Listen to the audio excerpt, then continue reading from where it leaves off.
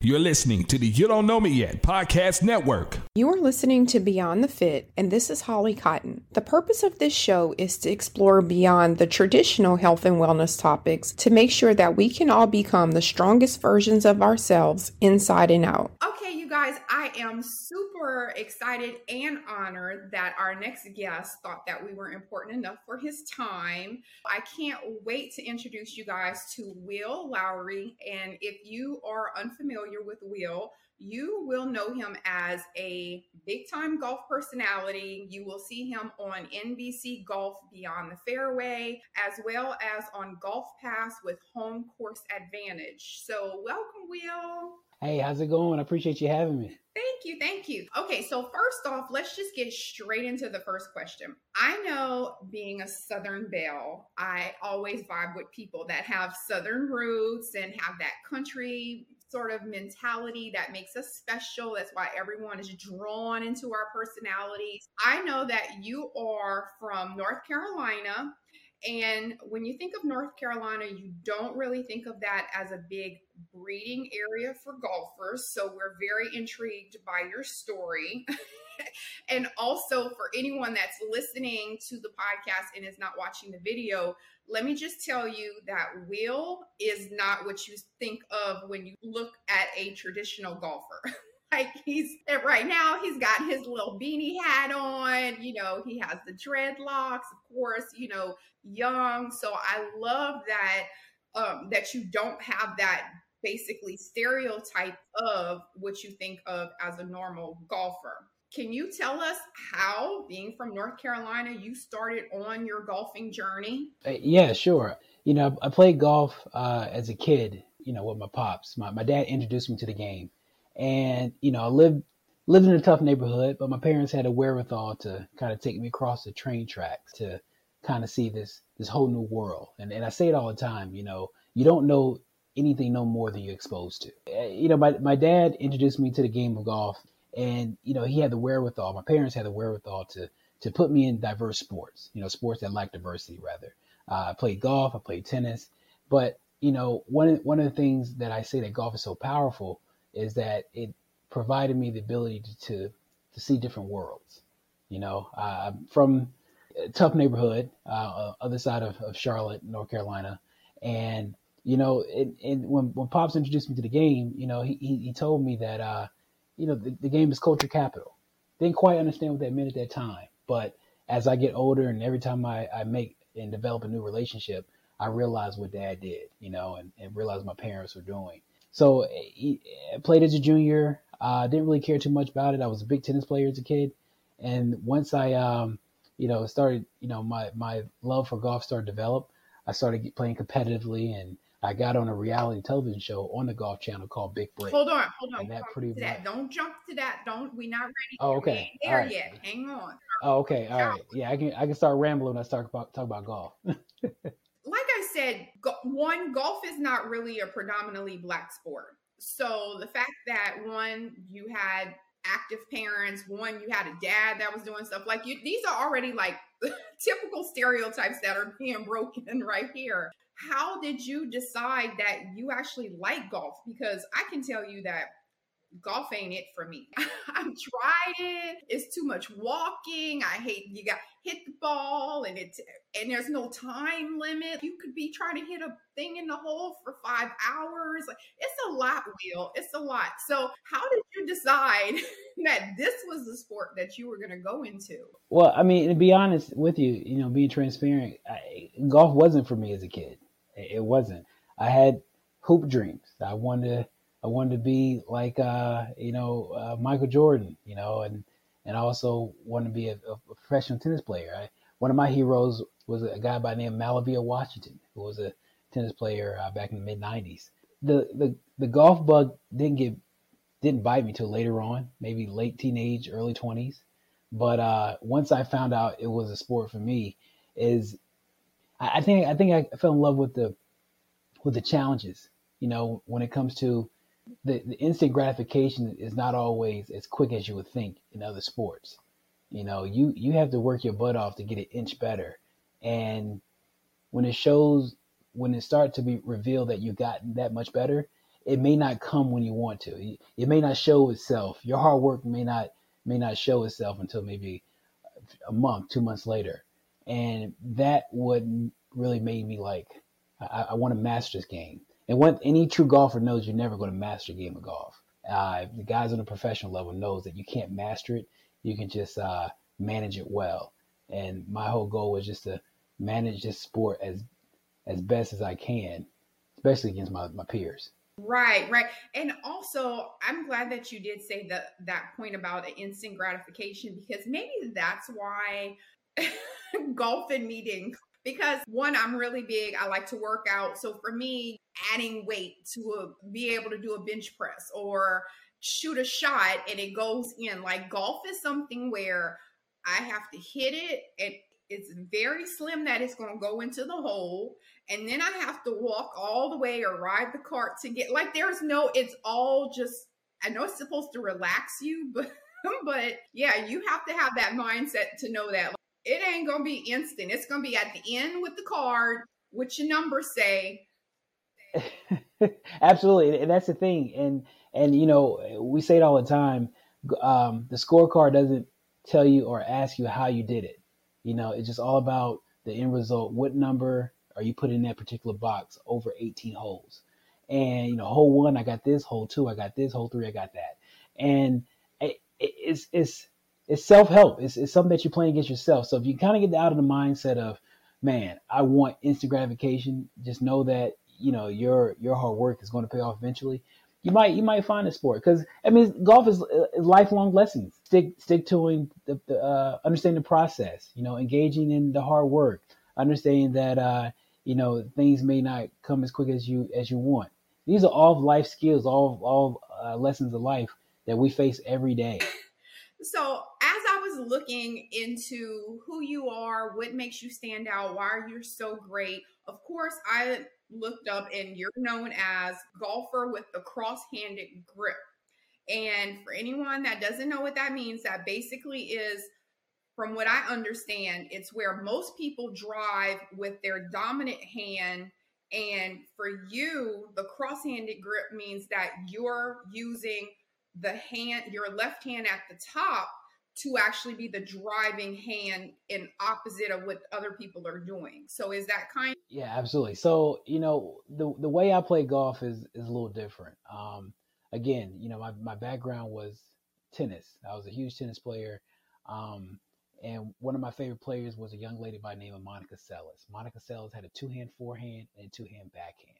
And when I started getting heavily into golf, I started doing what Monica Seles did. So when I played tennis, I had a 2-hand forehand, 2-hand backhand. So when I grabbed my golf club, I took a left-handed grip, but for a right-handed club, and I was just acting as if I was hitting a 2-hand forehand everywhere with a golf club. So it's not too many people in the world that play like us. I want to say less than 1%, maybe. It's kind of like the white buffalo. I heard there's other players that play like this, but I've never met them.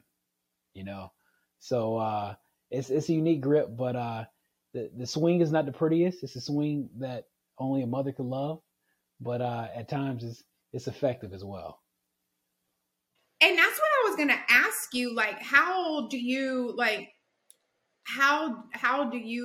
see other people doing it? Or like when you go to play, you're like, ain't nobody doing this but me. Or can you see? Yeah, no. I may have met one guy that holds a club that way. And when I saw him, he stopped me in my tracks. I'm like, what? What is that? And I was like, man, that thing looks so ugly. And, you can tell he was a little defensive, but then I broke it down why I'm saying that. And he, we just became best friends for a short period of time. But it's not a lot of people out there. Now, the question is, will I encourage kids to do that? I sure will, because it worked for me. And I think the way the teaching of golf is happening these days is limiting the kid imagination and not really understanding the full mechanics. So if you understand the mechanics, have imagination, you can hold a club any way you want to.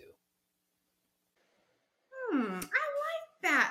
that. And I like the little positive spin on it. Like, because I could tell you a lot of people, when they're successful at something, they don't want nobody else to know about it. They want to keep it a secret. Absolutely. So the fact that you're kind of, you're telling us about it. And not only that, but you're like, hey guys, this is something that you should try to make yourself unique too. So I love that. Kudos. That says where your heart is. Love that. Love that. Okay. So now, since you was trying to cut me off earlier talking about the big break, I'm going to give you a chance to talk about the big break. If you guys have never seen The Big Break, it's actually a reality show where golfers come in and they have prizes, or it's like a sports show to kind of see who is going to win and get endorsements or whatever. Tell us about your experience on Big Break. All right. So, yeah, so it was like American Next Top Model. So, I was fortunate enough to be on for 2 seasons. And first season was Indian Wells, and the second season was Puerto Rico with a lot of the NFL players. And, I didn't win either of them, but I got far into the competition. It was a 13 episode season. And I want to say I made it to each season. I made it to the 13th episode. I got to the finals and lost. And, it did wonders for my career. I became the black guy crosshand golfer.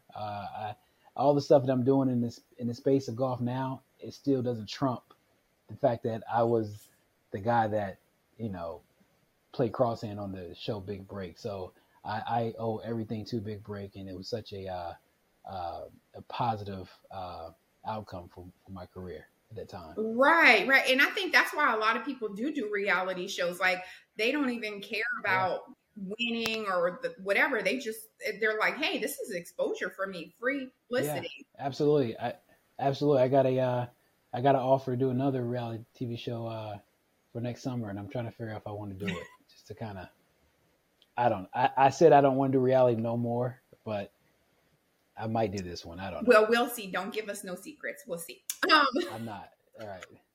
Okay. So I did see something about you on your website, and it said that your goal is to grow representation and shift perception of golf. So why is this your goal, and why is that important to you? So that is pretty much really why I want to, expand the game. And I say it all the time.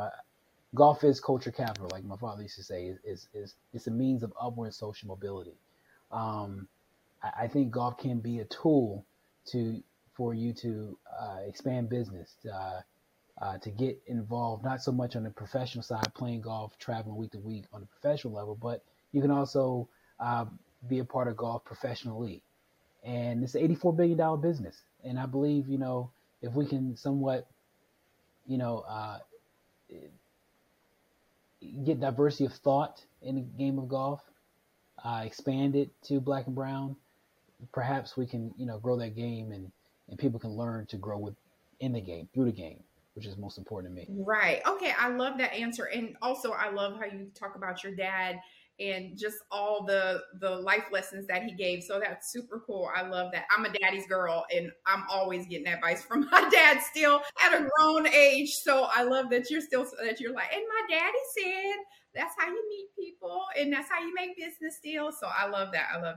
Okay. So last question before we kind of get into the end of how we can support you and all of that. So as you being a host now of PGA events, was that ever a goal that you envisioned? Like, I want to be someone that's now asking people about their golfing experience and hosting all these things and, shows and stuff. Because you guys, he was way too busy the last month for Beyond the Fit because he's so busy on the fairway interviewing people. So was doing that ever a goal? Did you envision yourself ever doing that? Actually, no. And that's probably one of the things that makes golf so unique. You never know. I mean, I'm a spiritual guy, so I know my footsteps are ordered, but you never know exactly where you're going.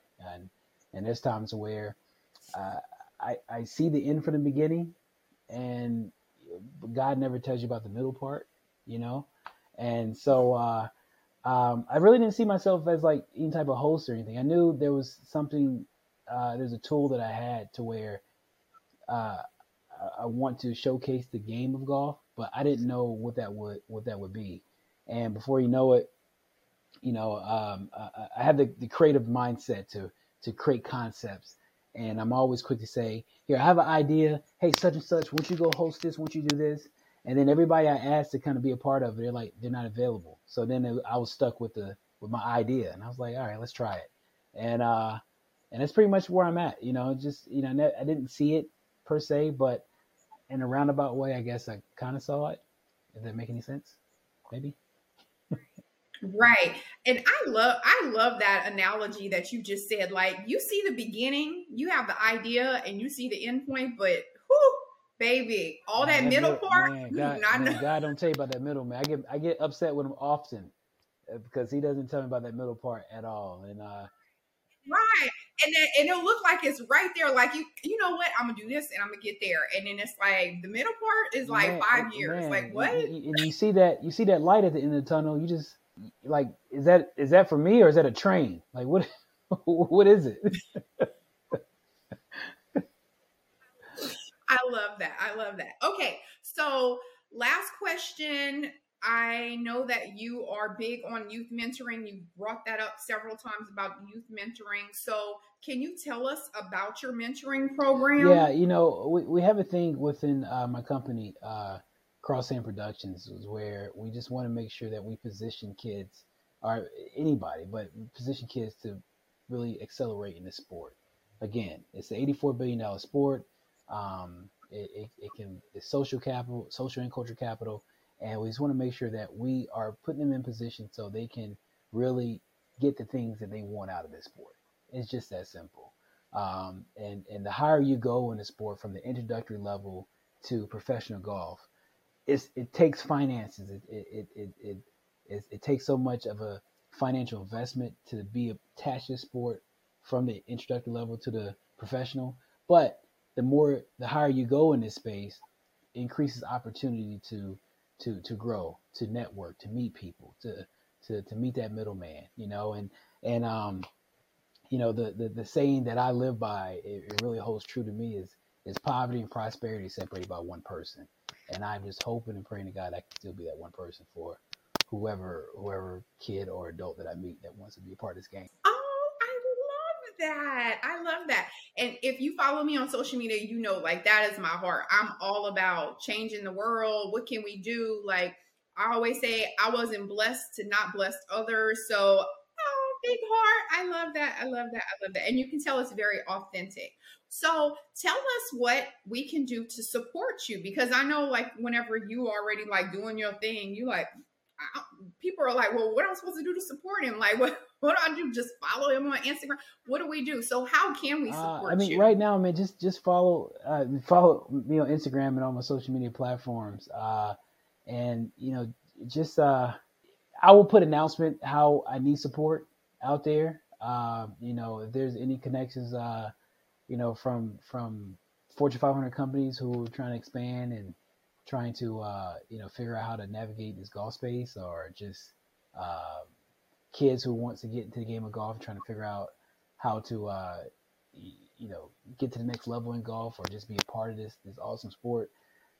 Connect them with me. I want to help them out and just make sure that they're on the right path. Okay, I love that. And do you have any projects right now that you're working on? Anything that you want to share?